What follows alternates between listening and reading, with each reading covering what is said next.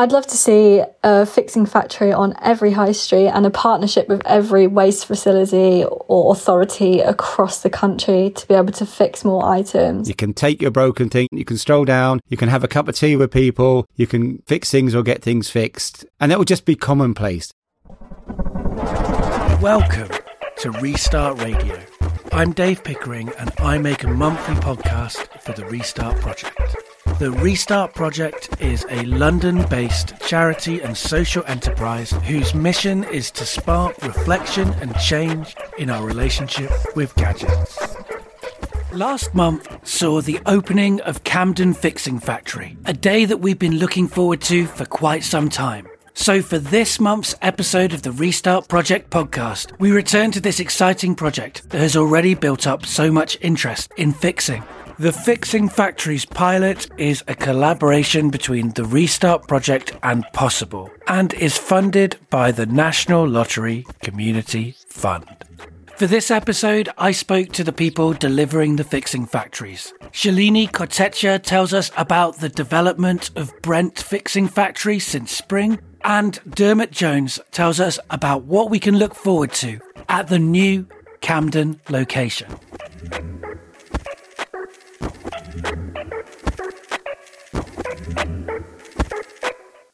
Hi, I'm Shalini. I am the London Network Coordinator for the Restart Project, and I will also work on the Fixing Factories project. I am mainly based at the Brent site.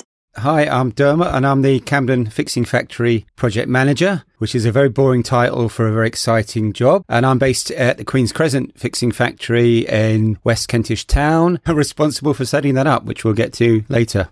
We've discussed the Fixing Factory project before on the show, but for anyone who doesn't know, what is a fixing factory and what is the main aim of this project? So a fixing factory is essentially a permanent hub for repair, which is embedded within the community. It's a similar concept to like existing community repair events like restart parties and repair cafes, but with more of a permanent presence because it's got a permanent location and is open every single week. Our obvious aim is to make electronics last longer, to prevent e-waste and the huge amount of carbon emissions created in producing and transporting new items. We have two fixing factories, both of them serve different purposes and operate in different ways but perform essentially the same function by supporting the local communities and shouting about repair. The Brent Fixing Factory is on a recycling centre and the Camden/Queen's Crescent Fixing Factory is in a high street space. And by the end of this project, we'll have a blueprint created for the best ways to run a project like this in both types of locations. Great. I mean, it's so exciting what you're doing. It's kind of almost scientific, like let's discover the best ways of doing this and then we can iterate that out to the rest of the world. Or people can do that independently using the knowledge that you guys are gathering. So it's very exciting.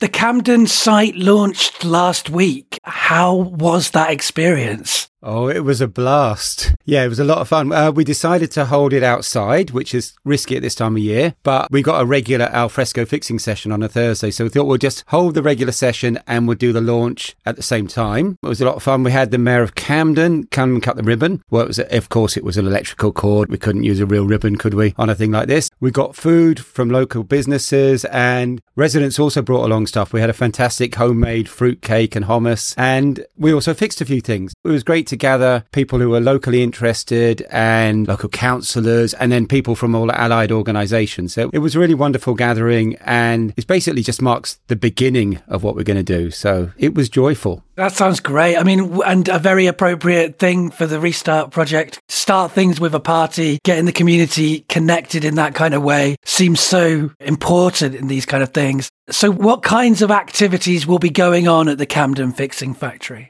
Well, we're going to do regular community fixing. So every Thursday morning, we have what we call Don't Throw It Thursday, which to anyone who's been to a restart party, you'd absolutely recognise it. So it's sitting with people who bring their broken items along and repairing it with them. So that's every week we do that, and we're calling out for more volunteers if anyone wants to get involved. But we're also going to experiment with other things. We're going to experiment with offering repair as a service. So people bring stuff and we will charge them for repairs. So on top of that, we want to experiment with retailing, see if we can change the narrative around reselling old electricals. As you kind of said at the top, this is experimental. So we don't know, can you take a 1999 toaster, refurbish it and sell it for any meaningful amount of money that can go back into the project? So we don't know yet. We've got various ideas around redecorating, like upgrading them. We've got this idea of the graffiti toaster. So if we can take a low value consumer item, something that you normally spend 15 or 20 quid for, refurbish it, get it working, get it safe, and then add some sort of creative touch to it, maybe we can make it a more valuable and more desirable item. So instead of it just being worthy that you're taking into your home, something that's been repaired because you're saving it from landfill, maybe you're going to get something that's unique and is a proud part of your home. That's a really nice idea. I like that. That sounds great. It's interesting, like we often think of fixing, as a worthy thing rather than as a creative thing. And it's really good to combine those two things together. That's exciting. So you mentioned that people can get involved at Camden Fixing Factory and that you're looking for people. How can they get involved and what kind of people do you want and all of that stuff? There's quite a wide range of opportunities for getting involved. So, of course, we're looking for people to fix things, but we're also looking for people to get involved on the artistic side. There's going to be community organising. We've got a workshop to run, so we've got a lot of admin. So there's quite a wide range of opportunities to get involved around that, because what we're basically building is a community around a premises. So if you're interested in fixing, you don't have to have any prior experience. You can get involved and you can work alongside experienced fixers and build up your knowledge and skills that way. If you're a high-end electronics engineer, that's fantastic. We really want you along as well because you've got so much to give. But you also will learn stuff because even if you've got a degree in electronics, once you start taking apart a toaster or a kettle or a hair straightener or whatever, you'll start learning things you didn't know about. You'll start to be intrigued by the design choices made by manufacturers. So there's a lot of opportunities for people to get involved and upskill and share skills. We're totally open for anyone who's got that enthusiasm to learn. We're really aware that there are a lot of embedded skills in the older generation. So the generation that grew up with Make, Do and Mend and maybe retired now and maybe have hung up their tools, but they grew up being able to take apart their consumer goods and fix them. And they probably come to the conclusion that nowadays the electronics is too small, the things are too hard to get into, and they probably shelve that thought. We want to reach to some of them and say, actually, it's not changed that much. It's harder to get in. Some of the electronics is smaller, but all the principles of operation are exactly the same. So we're really welcoming people to come back, bring those skills back and share them with the younger generation and rekindle that urge to make, do and mend. One of the other things that we're doing at Queen's Crescent Fixing Factory is we started a repair club. So this is an evening club where people who are interested in fixing of all levels, from electronics engineers to complete beginner, if you're enthusiastic about repair as a longer term activity, you can come along. It's not really public facing. You can come along, you can bring stuff of your own to fix. You can have a go at some of the abandoned things that we find. We find plenty of abandoned toasters and appliances all over the place. They don't belong to anyone. So if you want to come and fix those without worrying about breaking them, they're ideal for a beginner. But it's also being in a room where you've got such a breadth of talent and skills and knowledge. You're trying to fix something, you're trying to get into something, you just call across the room and someone will say, try this or try that. We see that as a really good way of bringing on new fixers. It also means if someone's at one of the Thursday community fixing events and we need parts or the repair is longer or more technical, that we can say, okay, we're going to keep that and we're going to find someone on the repair club who wants to have a go at it. And if we can, we'll do a deeper dive and we can do some different sort of fixes. So it means we can, again, be more experimental. If we want to take apart a printed circuit board and see if we can rebuild it, we've got the scope to do that, to order parts, and people are getting into that kind of thing as well. I guess it's going to be exciting to get involved because it's an experiment too. So people who get involved will be helping to shape that experiment and coming up with other dimensions to the work that you're doing that, you can't anticipate in advance of meeting them and connecting with them and finding out what they bring to the table. Yeah, absolutely right. This is one of the reasons we left our offer quite vague. We basically say, we're a fixing factory. What do you want to fix? What have you got? And that means people can bring things along and we'll try and fix them. We haven't said no to anything yet. So if someone brings it along, we will have a go. And we're really open to new ideas and innovation. It's really experimental and we really want to encourage people so they don't turn up and think everything has been decided. Absolutely not, even from the layout of the workshop. we've done a first iteration. People who come along are welcome to come and have better ideas and improve the systems as they go. So I think it's going to go really organically. The Brent Fixing Factory location has been open since April. How has that been going? Yeah, it's been going really well. So at the Brent site, we've been busy saving laptops from the e-waste stream and then refurbishing them and redistributing them to people and organisations without access to tech. We spent a lot of time figuring out and refining the process from getting laptops which were thought to be junk to donation ready. And we have a process now which seems to work, which is a huge achievement. To get to that stage though, just as in Camden and I guess the Fixing Factory project in general, we've been taking a lot of advice from volunteers and using their expertise to shape the project and get it to where it is now. It wouldn't be where it is without their help. The whole operation has been almost completely volunteer driven. We have one coordinator on site, but apart from that, it's been led by volunteers. So as you can imagine, we've met some really great people during this journey and built like a really nice volunteer team. One of the aims for the Fixing Factory is to get young people involved in repairs. So a lot of our volunteers have been students from local universities looking to get hands-on experience or people completing work placements with us. So it's been really nice to have younger people involved in repair because usually the demographic for these things is different. So far, we've saved and are working on around 250 laptops, which is about the equivalent of 3,718 kilograms of prevented carbon emissions, which is a lot. We've been running monthly repair sessions called Dr. Laptop across the borough, where people can bring along their laptops to get repaired or get repair advice. The sessions have gained a lot of traction from when we first started them, and we've decided to hold them now in libraries as they're easier for people in the community to get to rather than the Fixing Factory. It helps kind of bring us more into the community, and it's definitely helped get the word out there for us. Over the past 3 months, we've held 3 sessions and supported 40 people, including the founder of my favourite local radio station, which was quite cool. We also ran like a laptop maintenance session workshop, which was really popular. And I can see a lot more scope for these types of events as the project grows. Repair doesn't come without maintenance. I think those things go really hand in hand, teaching people those skills to keep their devices running for longer before they end up at the recycling centre. Unfortunately, in August, our project partners for the Brent site, Ready Tech Go, had to take a step back because of limitations to their capacity, but we hope to work with them again in the future. That sounds similarly exciting, similarly successful. It sounds like you've had a kind of learning curve and you've like worked out some stuff. It makes a lot of sense to bring stuff into the communities. I mean, that's what Restart parties are all about in the first place. And as someone who's worked in libraries, I can see how libraries are so valuable as spaces for the community in ways that people don't always think about. Books are almost the least that libraries do these days. So do you have any success stories so far from your time in the Brent Fixing Factory?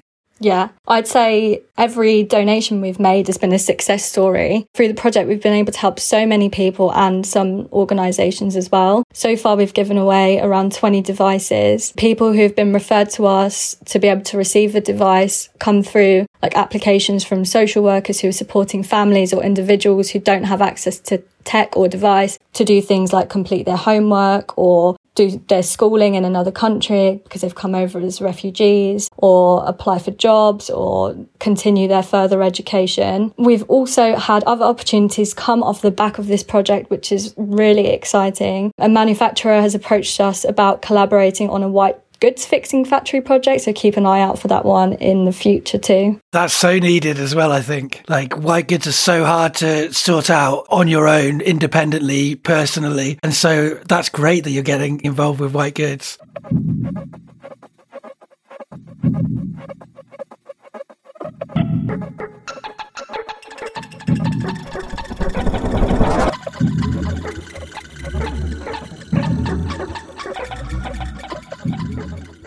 So what have you learned from the work that you're doing in Brent that can be applied to the Camden location? I think what we've learnt the most is how incredibly different both the sites are, and the fact that the Brent site's based on a waste facility versus a high street facility brings so many different challenges and opportunities. I mean, we're going to basically copy and paste your laptop renovation systems, the processes that you've developed, and sort of seeing the way you've streamlined it and kind of some of the teething problems you've gone through, we can kind of like jump straight to the end of that, which is really valuable for us. It's interesting because the projects are about developing models and templates for further projects, and we're immediately able to just take one from the first part of our own project. I think that's really neat. Also, watching the model of how Brent Fixing Factory interacts with the local waste authority is something we really want to emulate. And we're also able to say, look, to our local waste authority, look what they're doing over in Brent. We can take them there, but you can show pictures of the laptop collection booths and say, well, can we have one of those, but for consumer goods? And it's something palpable you can point to. And I think that's going to be really interesting in the rollout, showing people real world examples of things. So that's been really useful for us. But yeah, otherwise they are really, really different. I mean, we're showing the power of getting volunteers, and I think we're going to cross-fertilize how we keep volunteers motivated and interested and engaged. And I think that's going to be a learning two-way sort of a pollination process. I think what we have learnt from the Brent site, which is replicable at the Camden site, is the value of partnering with a waste authority. It's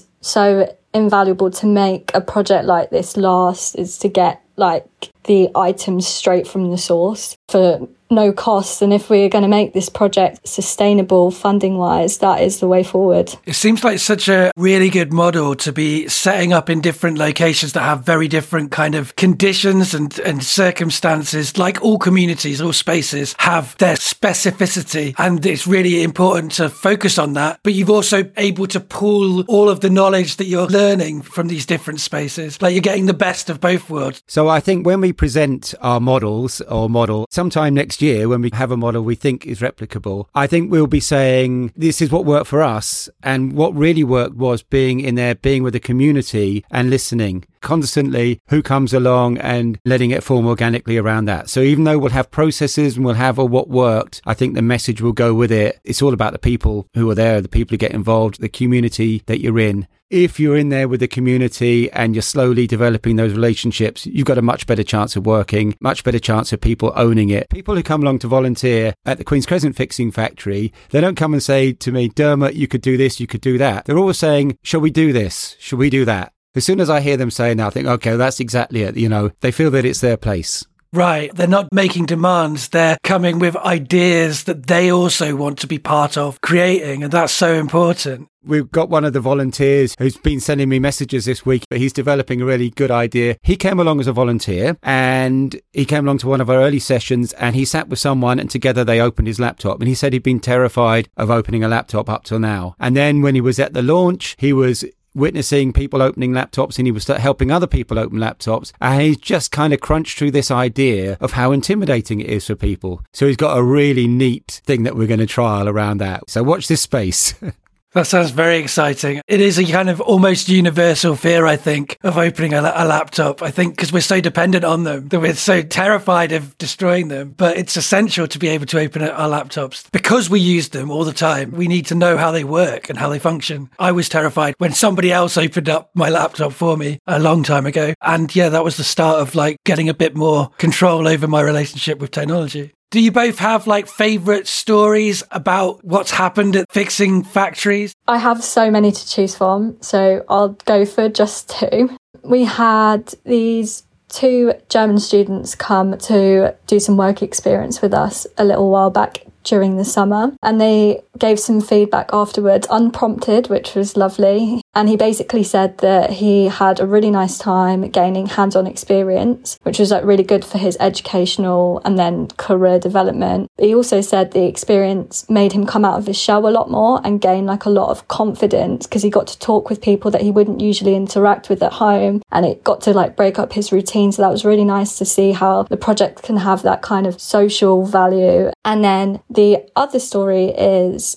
we had a lady come to us at one of our first Dr. Laptop sessions with a laptop that was just completely beyond repair, couldn't do anything with it. She'd gone to a repair shop and the person had damaged it more and taken a lot of money for doing that, and she was frustrated because she's a carer and she doesn't have enough money to buy a new one. So we managed to get her a new device, and she came to collect it a few weeks ago, and she told us that it would help her and her family, because her daughter is attending college and she needs a laptop to be able to take in and work during her classes and join in Zoom calls. And she got back to us afterwards and told us that she's decided to do a further education course and get like an IT course because of the laptop, which was like a really nice story. That's lovely. And Dermot, do you have any favourite stories? We ran this laptop diagnosis and repair course with our training partners, Mayor IT. That was back in June, and that took 11 young people from basically Brent and Camden, but we took a few from a little bit further afield and put them through a deep dive into PC maintenance and repair. And now we have 2 of those young people that are regular volunteers with us. And I think it's just really nice. They kind of got sourced via local youth groups and newsletters and networks. They got grabbed in, they've got put through an intensive course, they put through work experience, and now they regularly turn up. And yeah, they're really developing. And so that's Guled and Mona. And Mona had not really done much. She had been interested in software at school and then been put off it and then not had a chance at work. And then now she's just a regular fixer. And she said a really nice thing. I was showing her through opening up a hairdryer with someone who brought it along. And she just turned to me and she said, "You've got the best job in the world, haven't you?" I thought, we're only opening up a hairdryer, but she just found it so fascinating to get in there, see what was going on, talk through how it works and why it's not working. And I just thought, it's kind of delightful. That's really lovely. I mean, and that's one of the things that I guess that's coming out from what you've both been saying is the kind of intergenerational nature of fixing factories. You were saying, Dermot, that you were trying to kind of reach out to the older generations, but you've also got this story of younger generations, and there's certainly a lot of like younger generational stuff that you were talking about, Shalini, and that's like, it's great to share these knowledges cross-generationally and to kind of come together cross-generationally, which is kind of quite rare at this moment in time. It feels like there's quite a lot of conflict between generations, and it's good that we're kind of like showing a way of approaching this that is collaborative, coming together, sharing knowledge, sharing inspiration from each other. A lot of people see the older generation as in need of help around tech. That they someone needs to help them get on emails and stuff like that, which may well be true, but they've also got a lot of embedded knowledge, a lot of mechanical engineering, electronics knowledge, and all sorts of skills. So we see that as a really great opportunity for a Skillshare, cross-trade. So they can come along, they can learn stuff, and they can share. So we always ask people when they turn up if they got any other kind of skills, and we're kind of like looking to make those connections with people. Yeah, that's really cool. So what's next? What do you hope to see with the fixing factories going forwards into the future? I'd love to see a fixing factory on every high street and a partnership with every waste facility or authority across the country to be able to fix more items. I'd love the word fixing factory to be like a buzzword for like a community repair hub. Well, I think you just said it all. Yeah.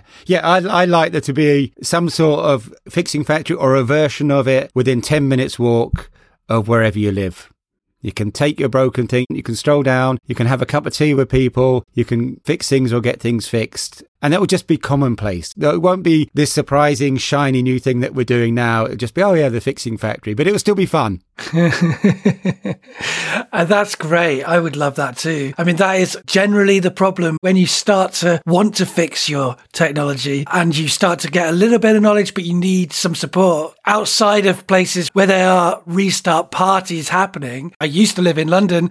There was lots of restart parties. Now I live in Lancaster. There is much less in terms of those resources. And so it would be lovely to have a fixing factory in Lancaster or other places within the UK that find it hard to find that community support to help them to mend their own stuff, or community support to mend the stuff that they can't mend, that are beyond their skills. So is there anything that I should have asked you or that you'd like to say or emphasize or like bring up that you haven't mentioned in this conversation so far? So we are also looking for more volunteers at the Brent Fixing Factory as always. And you don't need to be a laptop expert to know how to fix laptops. Like, we've written some guides, and Mario, our coordinator, is a really great teacher and can help support people who would like to learn more about repairing laptops. And because it's not yours, you can just come and have a go. And if it breaks, then, well, it probably was already broken, so it's fine. If you want to read more about what we've both been up to, you can check out our website, fixingfactory.org, and we've also got our contact email address, which is hello@fixingfactory.org, and either Dermot or I will pick that up, and you can get in touch if you'd like to know any more information or how you can get involved. We'd love to hear from you.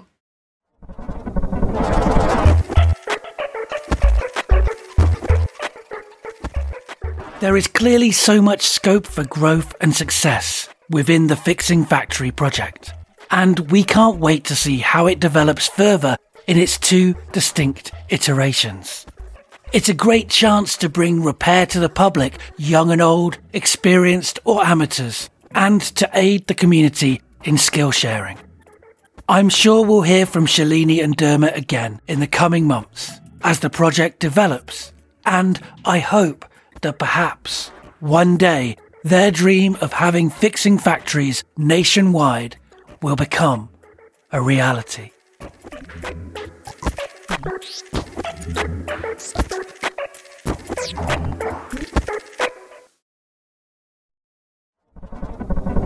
Restart Radio is a show aired on Resonance 104.4 FM and a monthly podcast uploaded to the Restart Project website and found wherever you get your podcasts. As with all episodes of Restart Radio, we'll include links with background information to all of the issues and stories discussed over at therestartproject.org, where we've also set up a fundraiser. So if you've enjoyed this episode, do make sure that you donate there to help to fund the future of the podcast.